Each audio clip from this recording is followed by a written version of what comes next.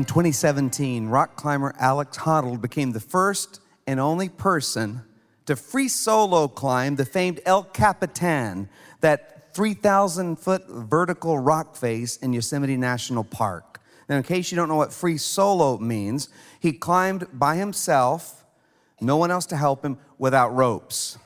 Another professional rock climber described Alex's accomplishment by saying, it would be like a world-class athlete who enters the Olympics knowing he either has to win the gold medal or die. That's basically what it is. And they made this award-winning documentary called Free Solo, which is all about Alex's trek up the cliff face and how he prepared for it. It followed him in his life, and it also had his girlfriend in the documentary. Alex says that he didn't have time to date because he was so focused on, really climbing. And then he met this girl, and she's brought a lot of joy into his life. So they go rock climbing together, though she's never been rock climbing in her life until she met him. And so they go to these small climbs, and they use ropes, of course. And one time in the documentary, she's belaying him. She's holding the rope, and he's climbing, and she gets distracted, and he falls 20 feet, and he injures himself pretty badly. And as he's leaving the hospital, he says, I was so mad, I thought about breaking up with her because my rock climbing has to come first. And apparently, he's more afraid of climbing 20 feet and having to trust his girlfriend than he is of climbing El Capitan, free solo, facing imminent death at every moment. And that's a picture of close relationships. It's in our closest relationships that we find the most joy in life. It's in our closest relationships that we find the most pain in life. And so that's why we're in this series that's all about finding true connection with the people closest to us. And in case you didn't really understand what Alex Honnold did in climbing El Capitan with no ropes, here's a couple of pictures. Just throw them up, guys. There you go. Yeah. That's crazy, huh? Yeah. That make you feel sick just looking at that right there? I mean, that's nuts. And we have a rock wall up here because this rock wall is going to demonstrate what it means in close relationships to be climbing partners. And my two youngest sons, Josh and Stephen, are going to be really showing us how to do it here. So Stephen and his wife, Caroline, are members of a rock climbing gym. They love to rock climb. Josh likes to rock climb. And so right now, Stephen is going to belay Josh. That means that Josh's life is in Stephen's hands. It means that Stephen has a chance to get back at his big brother and take revenge right here. But basically, It's his first time doing it. We've watched a lot of YouTube videos, though. Okay, he said it's his first time to... No, I know he's trained in the art of belaying. And so Josh is going to climb the rope, or he's going to climb the mountain. And we have here these holds that are placed all across the climbing wall. And these holds remind me that you can't climb a mountain if it's smooth. And that's the way it is in relationships. There has to be some rocky places. There has to be some difficulties so you can get hold. So go for it, Josh. Let's see how it goes. There you go. Stephen has given him slack, and then as he goes up, he takes up the slack. And so his whole purpose is that if Josh falls, he falls safely. And you can fall in love, but the question is, will someone catch you?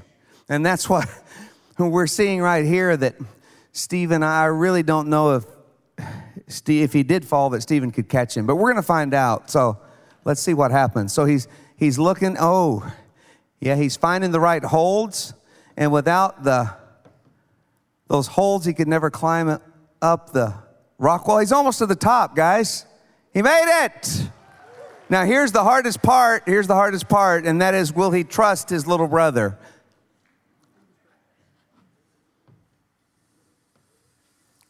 Yeah. Stephen, you're doing a good job. Yes, they survive. Give them a big hand, guys. I do think that's a perfect picture of what it means to be in close relationships, because you really do have the other person's life in your hands. It is because you really love someone that you allow them the ability to hurt you. And that's why those close relationships are the greatest risk you could ever take. And as you saw, as they belayed, if they were really going up a mountain, then what would happen is one would belay the other one up, and then they would tie in up there, and then they would pull the other one up. They would let the other one come up as they would belay, and back and forth. Just keep going on. One would go up, the other one come up, the next would go up. And you can only get as high as your climbing partner. And so the goal is to bring out the best in your climbing partner. But I would have to say that close relationships that are deep and strong are a much more dangerous activity than rock climbing, because you can be devastated. And yet there's no training for it. I mean, most people are completely unaware of the techniques and the principles and the skills that you need to develop deep communication in a relationship, or overcome adversity, or resolve conflict. And they're totally unprepared for the obstacles that every close relationship will face, whether it's a friendship or a business partnership or a family relationship or a marriage. Every relationship hits obstacles, and I've mentioned 3 of them. The first is the mountain of misunderstanding. Most relationships don't have the power to make it over the mountain of misunderstanding. The misunderstandings can quickly pile up as high as Mount Everest, because you go into a relationship thinking that you're relating to someone who really understands you, who really gets you. But they don't understand you at all. No one really understands you, because you don't even understand yourself most of the time. You don't even understand why you do what you do or why you did that. You ever ask yourself, why in the world did I do that? What was I thinking? You don't even understand yourself most of the time. So there's no one else in the world that completely understands you. And if you'll understand that the person you're relating to is completely different from you, it's when you think that they're just like you that you mistakenly think they understand everything about you. And you expect them to understand everything about you. But the goal is not to understand everything about the person you're relating to. The goal is to be understanding, to really seek to understand by listening, by learning, knowing you're very different. And you'll always be very different. In fact, you have to re-understand each other all the time, because you're always changing. They're always changing. So you're always seeking to understand every day, seeking to understand them a little better. But then there's the mountain of me first. It's just human nature to have a me first attitude and seek to meet my needs first. And the mountain of me first starts to get really high. It turns into a mountain of selfishness that's hard to overcome. But the biggest obstacle to deep connection with the people closest to you is the mountain of mistakes. Most relationships never overcome the mountain of mistakes that pile up over time in any close relationship. Because we all let go of the rope at times, and we let each other down, and we hurt each other. And it's in those hurts that start tearing apart a relationship, or bring healing that brings you closer together. The mountain of mistakes can turn into an avalanche of bitterness, a rock slide of shame and fear that really destroys a relationship. You see, every relationship starts out on a very smooth trail where everything's going fine, and then, boom, unexpectedly you hit the mountain of misunderstanding, the mountain of me first and the mountain of mistakes, and you're totally unprepared to handle it.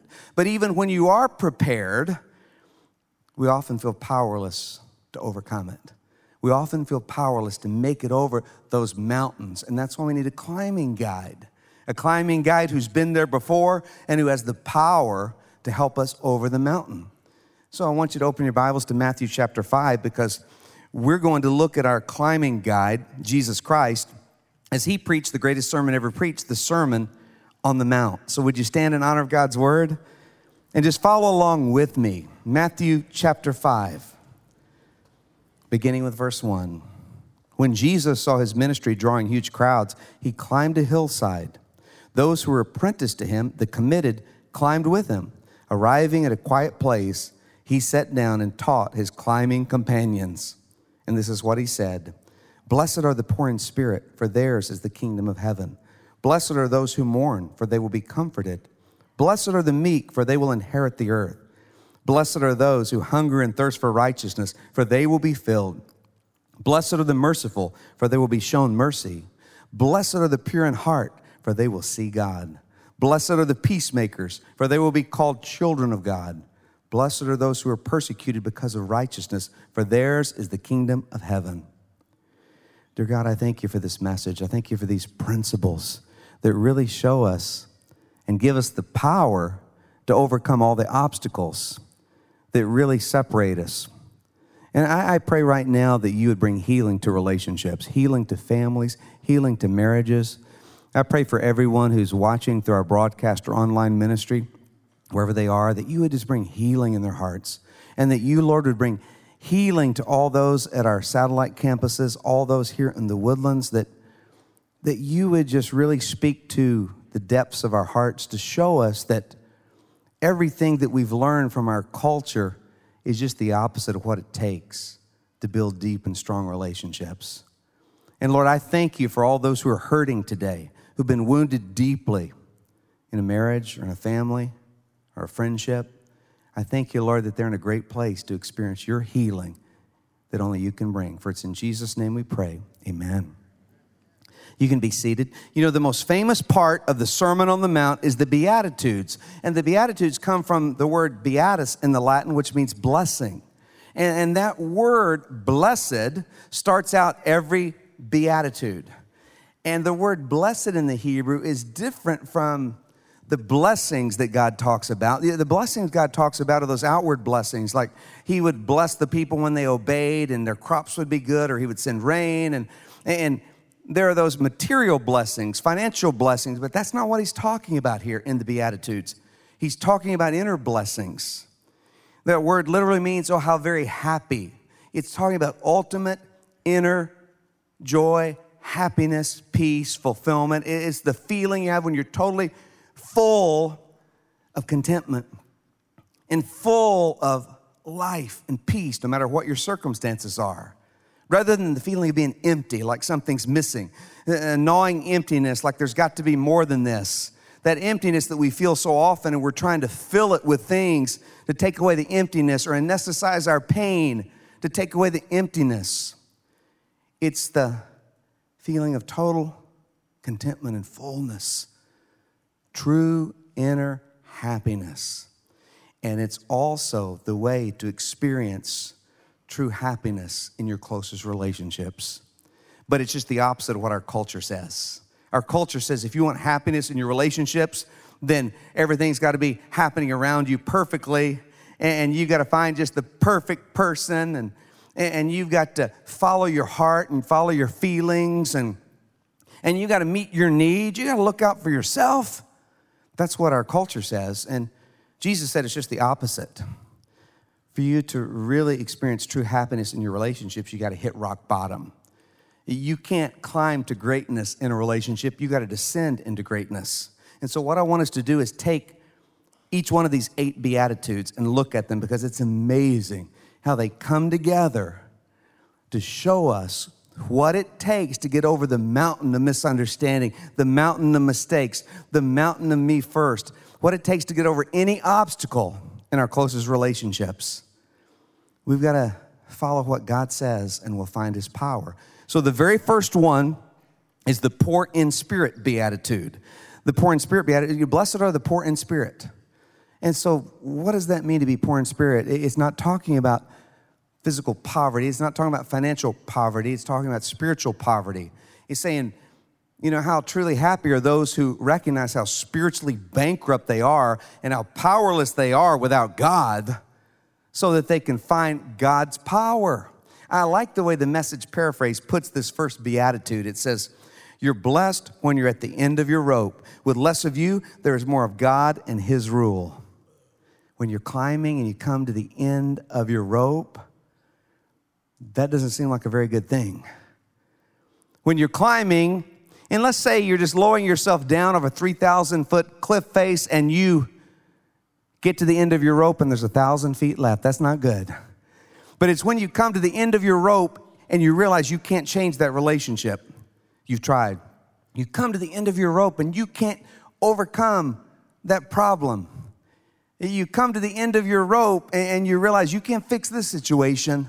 You're at the end of your rope. But I want you to know it's at the end of your rope where you find real hope. It's only at the end of the rope where you find real hope, because you find God's power. when you realize you don't have the power to make it over the mountain and you come to the end of your rope, you're in a really good place. And by the way, one of the reasons why God designed family the way he did is because he wanted to use your family to bring you to the end of your rope so you'll discover his power, because nothing brings you to the end of your rope like family, without a doubt. I mean, nothing brings you to the end of your rope like trying to live in close quarters with people who are very different from you, that have different needs and different annoying personality traits and character flaws, and you're not so hot yourself, and so you mix it all together, and it brings you to the end of your rope. And some of you are right there right now. And by the way, for those of you who are married, you will come to the end of your rope. There will be something come into your marriage that will bring you to the end of your rope, because you can't do marriage without God's power. It's impossible. I mean, two imperfect, flawed, sinful people with different needs, different personalities, different backgrounds, and coming together to share everything. I mean, you can't do that without God's power. And so God designed it so that you have to come to the end of your rope, but you're at a good place when you come to the end of your rope. That's where God gives you his hope. And some of you are there right now, and you thought it was a bad thing. No, it's just a normal thing, and it's really good. Because, oh, how very happy are those who come to the end of the rope, and they choose not to bail, but they choose to let go of control and take hold of God and his power and his strength. Your only hope is at the end of the rope. I want you to look at one of the most beautiful and profound verses in all of Scripture. In Genesis 2:25, it says, Adam and his wife were both naked and they felt no shame. So Adam and Eve were completely uncovered in the Garden of Eden. And of course, they were uncovered physically, but the Bible's talking about something so much deeper here. They were completely uncovered in their hearts. And this is a true picture of what it means to be in a soul-mate relationship in the marriage relationship. Totally accepted, total trust. For you see here, they weren't holding anything back. They weren't hiding anything. They were totally uncovered and yet totally loved. Completely uncovered, completely loved. And that's what God wants in the marriage relationship. But then sin entered the relationship and the cover-up started. In Genesis 3:9, it says, but the Lord God called to the man, where are you? He answered, I heard you in the garden, and I was afraid because I was naked, so I hid. And so after Adam and Eve sinned, sin entered the relationship, and so did the great barriers to true connection, fear and shame. And so as soon as they sinned, they tried to cover up with the fig leaves, and they tried to cover up their faults and flaws, and they tried to cover up, and that's what we do. We try to cover up, and we hide from God and hide from others because we don't want people to really know what we're like, and so we try to hide it, our faults and mess, because if you really know what I'm like, you may reject me. And so the great cover-up started. And folks, we all come into marriage with a mountain of mess. And we try to cover up that mountain of mess with some fig leaves. But one of the things that's certain about marriage is marriage will bring out your mess. You see, I can hide my mess from you because I don't see you very often. And so I can put on my best. I can hide my faults and flaws. I can hide them from you because I don't see you very often, so you see me at my best. But I can't hide the mountain of my mess from Chris. She can't hide her mess from me, because marriage will bring out your mess. And that's the way God designed it. And when that mess comes out, the real you comes out. Now, the honeymoon stage can cover the mess for a little bit, but eventually the real you comes out. All your character flaws and unresolved issues and faults and sins and hang-ups, your mountain of mess will come out in the marriage relationship, because marriage brings it to the forefront. And that's because God wants you to be able to stop hiding. You see, when the mountain of mess comes out, then it hurts the other, and you're hurt. and you both get hurt, and then it's in that hurt that you can experience healing, and it's in that hurt that you stop hiding. When the mountain of mess comes out, you stop hiding, and God wants you to bring you back to uncovered and unashamed. He wants to bring you back to the place where, you know, the good, bad, and the ugly, and yet you're totally loved. Where you know everything about each other, the good, bad, and the awful, and the mountain of mess is revealed, and yet totally loved. That's uncovered and unashamed. And that's why God allows the mess. The problem is we don't realize we're at the end of our rope when we are, and so it usually takes us losing our footing, falling, getting hurt desperately, hitting rock bottom and looking up and go, wow, I guess I was at the end of my rope a little bit ago. Now I realize it. Usually it takes us hitting rock bottom before God can lift us up. So if you're at rock bottom right now, you're in a great place to look up to God. At the end of your rope, you'll find God's hope. Well, then let's look at the second beatitude because they all go together. In verse 4, it says, blessed are those who mourn, for they will be comforted. When you really grieve your brokenness and how it hurts others in your life, then you find healing. Then you can find God's comfort and true happiness in that healing. True happiness in being comforted by God and others. I like the way the Message paraphrase puts this beatitude in verse 4. You're blessed when you feel you've lost what is most dear to you. Only then can you be embraced by the one most dear to you. When you lose your grip on what you're holding on to so tightly that you're crushing the life out of it, then and only then will you fall into the arms of the only one who will never let you go. And that's how you discover that true happiness. It's when you begin to grieve the brokenness in your life and the hurts and the wounds and how you wound others, and you hurt with your spouse, and you hurt with your teenager, and you hurt with a parent, and you begin to hurt with that friend. That's when you find healing. But we don't like to hurt, and we don't like to get into anyone else's hurt. We want to hurry their hurt up because we want them to be happy. Not true happiness, but just a outward fake happiness, because it's hard for us to deal with hurt. You see, it's in marriage and our family relationships where we experience the most hurt, but it's also where we can experience the greatest healing. If we will face the hurt. See, when you're hurt, you can let the hurt tear you apart, or you can let the hurt bring you to a great healing. If you turn into the hurt, we run away from our hurt.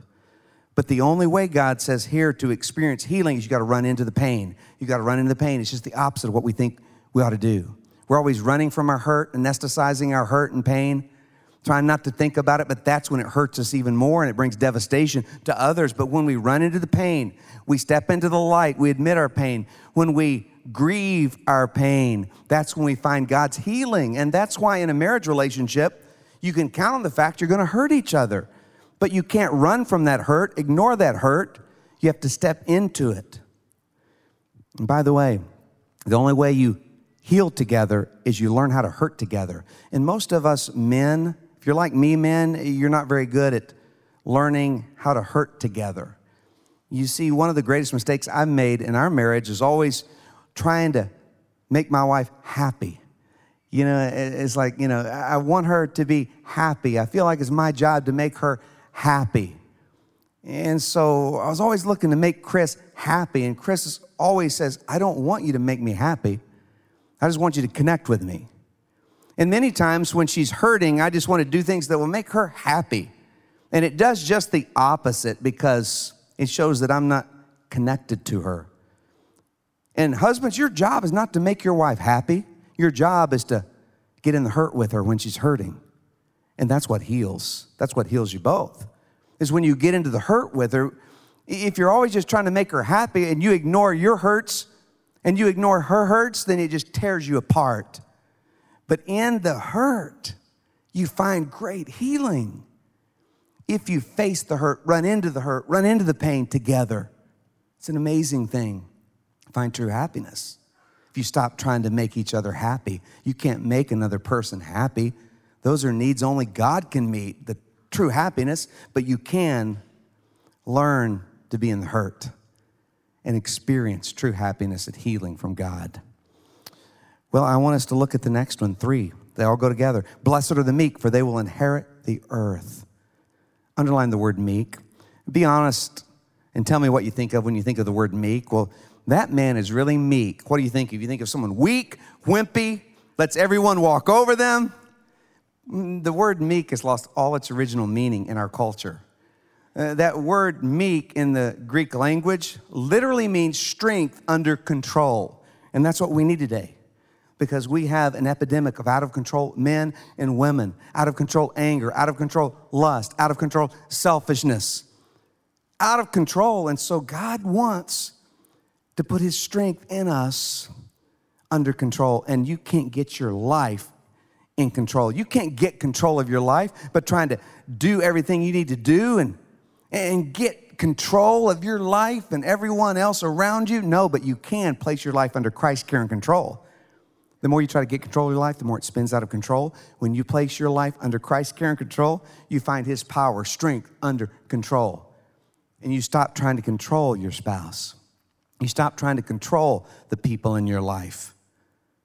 And by the way, how do you know if you're meek, strength under control? You stop trying to change your spouse and you start cherishing your spouse. Now, they may need to change.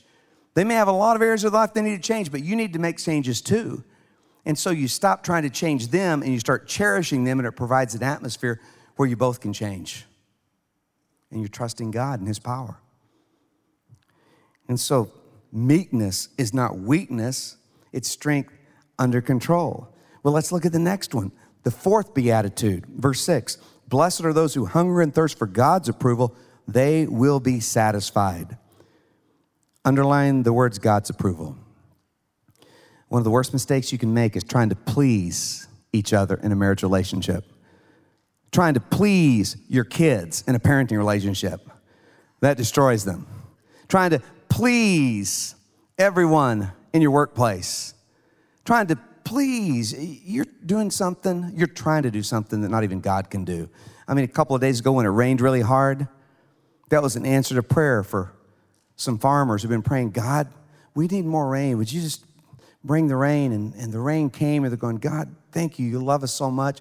You're so good to our family. And then there was others that were having a family reunion. They'd planned for a year on that day, and it just got rained out. But they'd been praying, God, please clear the weather. You know, I know you love our family. And God just poured the rain, and they're like, God, why do you hate us? You know, it's like, why did you allow this? And so if you're trying to please people, you're trying to do something even God can't do. He can't please everyone. And that's not your job. Your job in the marriage relationship is not to please the other person. It's to connect with them, to love them. Job is not to please them.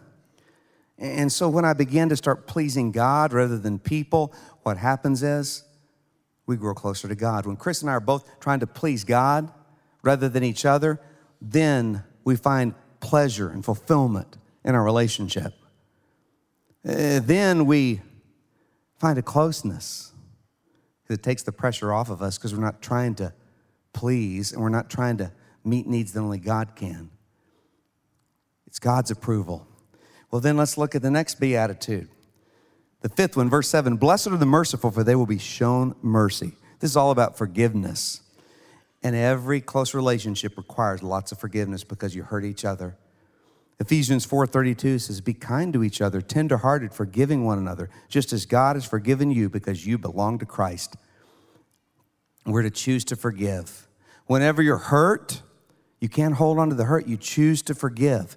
Not because you feel like it, because you never feel like it. Not because they deserve it, because they never deserve it. But you choose to forgive for your own sake because Christ commands it. Because when I say, God, I don't feel like it, they hurt me, but I choose by your power to forgive them, then the bitterness is released. The bitterness stops building up. And a lot of people don't want to forgive because they confuse forgiveness and trust. And they're two different things. They think if I forgive them, then I have to trust them again and they'll break my heart again. I can't forgive. And so, no, you're to forgive instantly, but it takes time to build trust back. And that's why the Beatitudes are so amazing, because the very next Beatitude has to do with building trust back. You forgive first. You choose to forgive whether you feel like it or not for your own sake. So the bitterness is released and you keep forgiving and choosing to forgive and choosing to forgive. It's the only way you build a deep relationship. You keep choosing to forgive, but it doesn't mean that you instantly trust again. No, it takes time to build trust back. That's why the Beatitudes are amazing, because here Jesus probably preached this thing in 10 minutes at the most, and it was the most profound message ever preached. And, here I just keep going on, and it's not very profound, and that's why I'm so impressed. I'm so impressed with the Beatitudes. It's so amazing, what Christ has done here. And I want you to get it. It says in the 6th Beatitude, verse 8, "Blessed are the pure in heart, for they will see God." Underline pure in heart. That's just the truth. Blessed are those who walk in the truth, tell the truth, get out of the shadows, and are truthful about themselves, always stepping out of the shadows and not hiding deep hurts and faults and sins, and stepping into the truth, because that's how you build trust back, is truth. And it takes time. Truth to overcome the hurt, to overcome the times that you lied, to overcome the mistrust. Truth builds trust back. It's only in truth that trust is built back over time. It says in John 8:32, Jesus said, "Then you will know the truth, and the truth will set you free." When you know the truth, live in the truth sets you free. It's the only thing that does, because whenever you hide something, then it grows and it festers. You have to bring it into the light for the light to disinfect it and take it away and take all its power away, take all the fear away, take all the guilt away. And when you do that, the truth will set you free. The truth will set you free, but it'll make you miserable at first. All the things that we think are going to be horrible and take away our happiness are the very things that we have to run into. They're difficult, they're hard, but you run into them and it sets you free, and you find happiness and fulfillment and peace. All the things that you're longing for, it's just the opposite of what culture says. The 7th Beatitude, verse 9, "You're blessed when you can show people how to cooperate instead of compete or fight." That's when you discover who you really are and your place in God's family. You see, when you get to the place with God's power where you want your mate to grow and to change and you want them to go to new levels, and you root for them, and you belay them so they can go up, and then they belay you so you can come up, and you're not worried about, wait a minute, I'm meeting your needs 55%. I'm putting 55% into this marriage, and you're only putting 45%. And when you stop keeping score, and you're like, I want to give 100%. And when you're both giving 100%, that's the only way marriage works best. But you choose to give 100% regardless of what they're going to do, and that's a great risk. And so when you come to the place with God's power where you're not keeping score anymore, and you just want the best for them, and you're trying to bring out the best in them, and you're not worried the higher they go, then that means you're going to go lower. No. You realize that God's going to take care of you, but you want to lift them up. And for some of you who are married, you need to hear this. Your mate is not your enemy. Your mate is not your enemy. You're on the same team. For goodness sake, what are you doing fighting each other all the time? Your enemy is Satan. Your enemy is all the things coming at you, but you're on the same team. And if you take them down, you go down. Don't you understand that you're attached? You're attached. The rope is attached. I want you, for those of you who are married, would you do me a favor? Would you turn to your spouse, if they're here right now, and would you say, we're on the same team? We're on the same, do it right now. We're on the same team. Now, don't look to someone you don't know and say that, okay? There's a single adult down here going, oh, this is awesome. I'm sitting next to this gal, and we're on the same team? No, you're not. You're not on the same team. Come back to reality. But so as you're married, do it right now. We're on the same team. Do it. We're on the same team. Even though you're sitting on the other side of the auditorium because we had an argument, we're on the same team. Just realize it. And then turn to them and say, you're not the devil. You're not the devil. Now, I got confused. We act like our mate is our enemy. You're on the same team. You're connected. Your success is connected. Your inner happiness is connected, and you have to realize it. So you build them up. You encourage them to greatness. That's what this beatitude is all about. But then I want you to see the 8th and final beatitude in verse 10. You're blessed when your commitment to God provokes persecution. The persecution drives you even deeper into God's kingdom. Underline that word commitment. You're blessed when you're so committed to God that no matter what happens, you're even more committed. And you're blessed when you're so committed to your spouse and marriage, when you're so committed to your family, when you're so committed in a friendship that even when it gets tough, you get more committed rather than bailing. That's what commitment is. It's the foundation for any deep relationship. And it has to be there because there's a lot of pain and hurt, and there are a lot of mountains to face.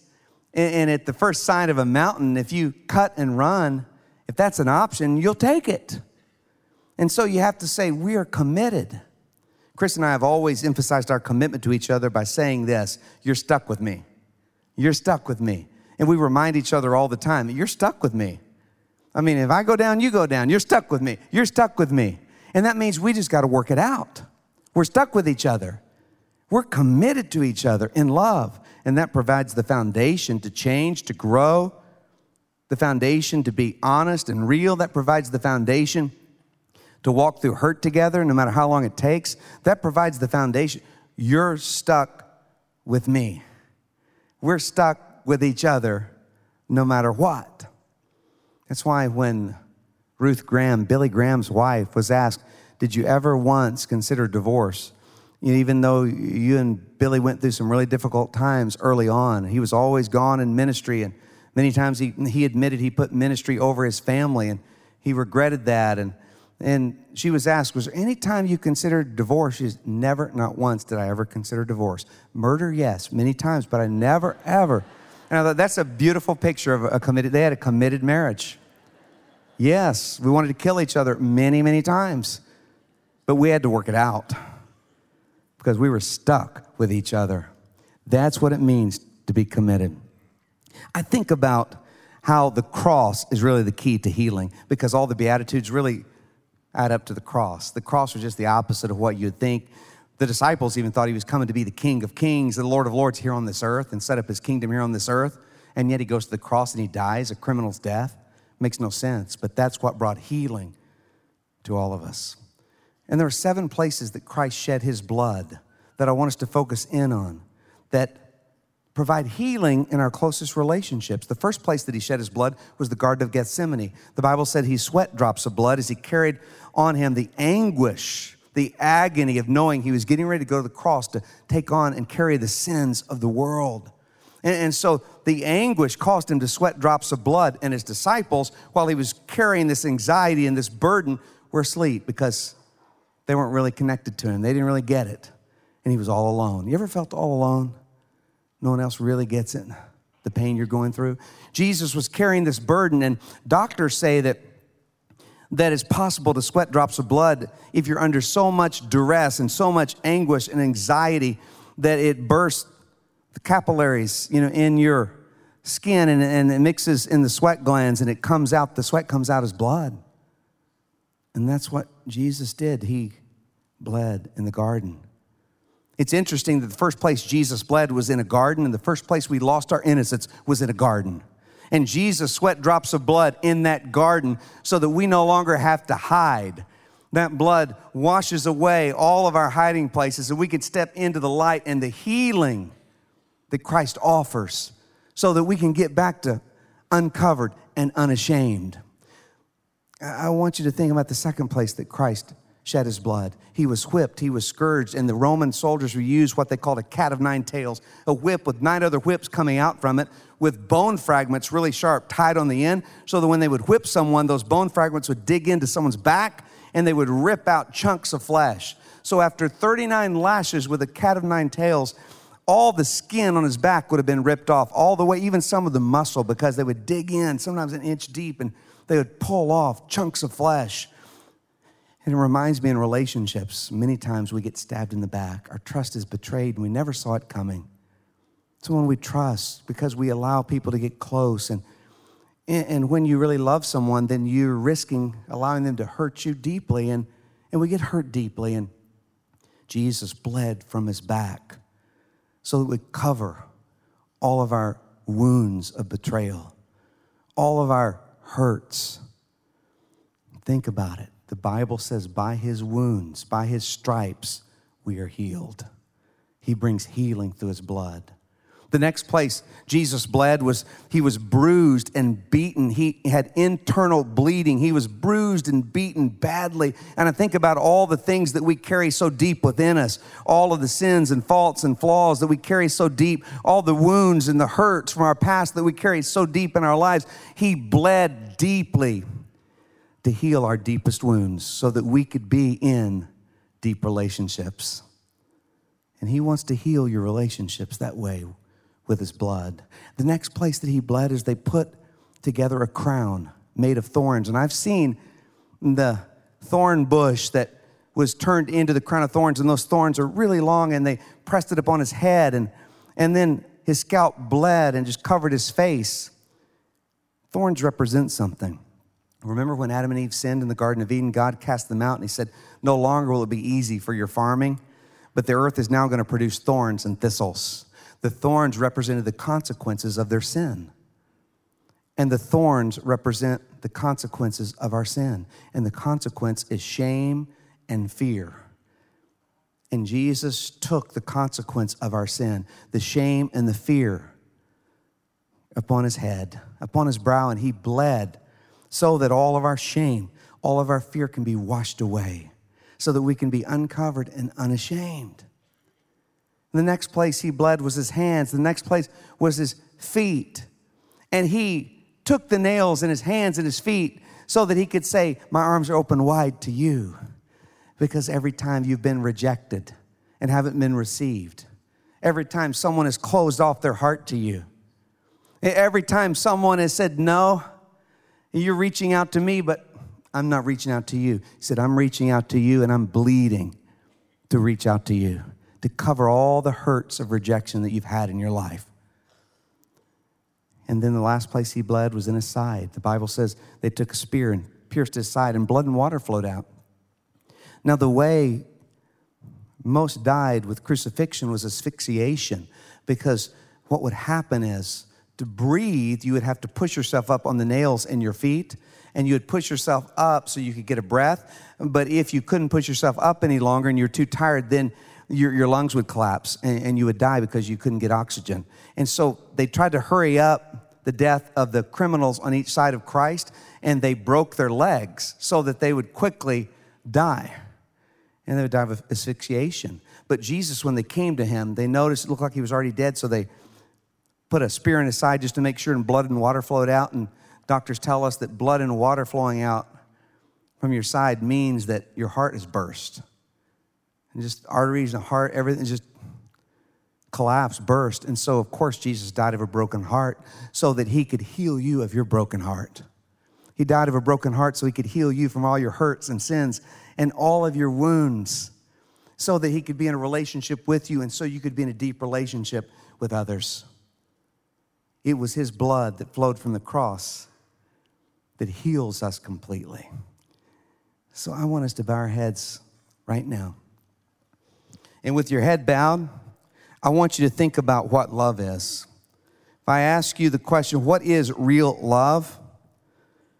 Here's the picture of it in 1 John 3:16. This is how we know what love is. Jesus Christ laid down his life for us, and we ought to lay down our lives for our brothers and sisters.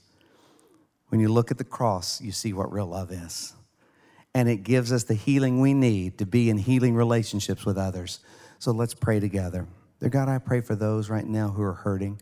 I pray for those, Lord, who are wounded in a relationship. Those, Lord, who feel the sting of betrayal. Those, Lord, who feel the wounds, Lord, of conflict. Those, Lord, right now who feel the pain from all the hurt. Just let them know that they're in a really good place for healing. And let them know, Lord, if they're at the end of their rope, that they're right there where they need to be to experience ultimate fulfillment in your power and strength. Lord, I pray that every one of us would realize right now that we're at the end of our rope all the time without you. We need you every day. Help us, Lord, to really study these Beatitudes and put them into our lives so that we'll always know how poor in spirit we are without you, but how powerful we are with you. And we thank you, Lord, for your healing. Work miracle healings, Lord.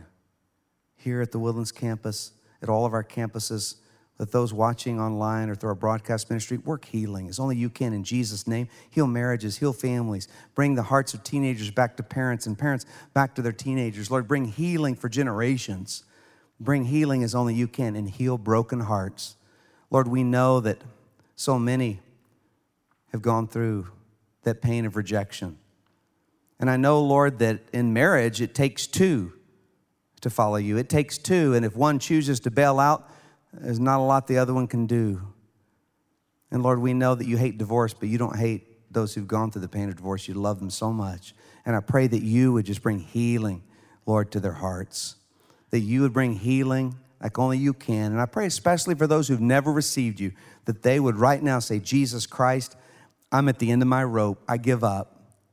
I let go and allow you to take hold of me and never let me go, to come into my life, to forgive me of my sins and take me to heaven one day. Be the Lord of my life and help me, Lord. Lay down my life for others around me so I can find it. For it's in Jesus' name I pray. Amen. Well, now we're at the part of our service where we give back to God. And I just want to really encourage you to worship through giving. You know, giving is one of the most important parts of our service. We worship through our singing. We worship through our Bible teaching. But we worship through our giving. And our giving really connects us to the Lord. Because wherever your treasure is, there your heart is also, the Bible says. And so maybe you've never given in a church. I encourage you, give. Give, and you'll see how it connects your heart in such a powerful way. And then I would say for you regular attenders, make sure you make your giving a habit. Put God first. And there are different ways to do that so that you don't just give when you feel like it or when you have it with you. You give as if it's more important than your mortgage payment. We have our PushPay app. You can give from your cell phone, your smartphone. You can give online. You can set it up that way. There are a lot of ways to get it set up. You can just give in the offering, but give and make it a habit. Because wherever your treasure is, there your heart will be also. And the Bible says, whatever area you put me first in, I bless you in. He talks about those blessings, how he meets your material needs, but more importantly, he gives you a blessed life where you find there's more blessedness in giving than in receiving. Lord, bless our giving right now. Thank you, Lord, that you give us the opportunity to experience blessing through our giving. That when we hold on, Lord, we don't really hold on to anything. We lose it. But when we let go, you give us back everything we need. Thank you, Lord. Bless our giving. In Jesus' name, amen. Yeah. Hey, Woodlands Church, next weekend is Mother's Day weekend. I'm just reminding you guys, I'm giving you a heads up. It's going to be a great weekend at church. Hey, and by the way, Woodlands Worship, the whole album is out now. It just came out and all the platforms, Spotify, Apple Music, Google, whatever, Amazon. And I've got a couple of CDs. We're going to have the CDs and the vinyls in the bookstore next weekend. But here's a couple of them early. 7 original songs. Those are painful if they hit you.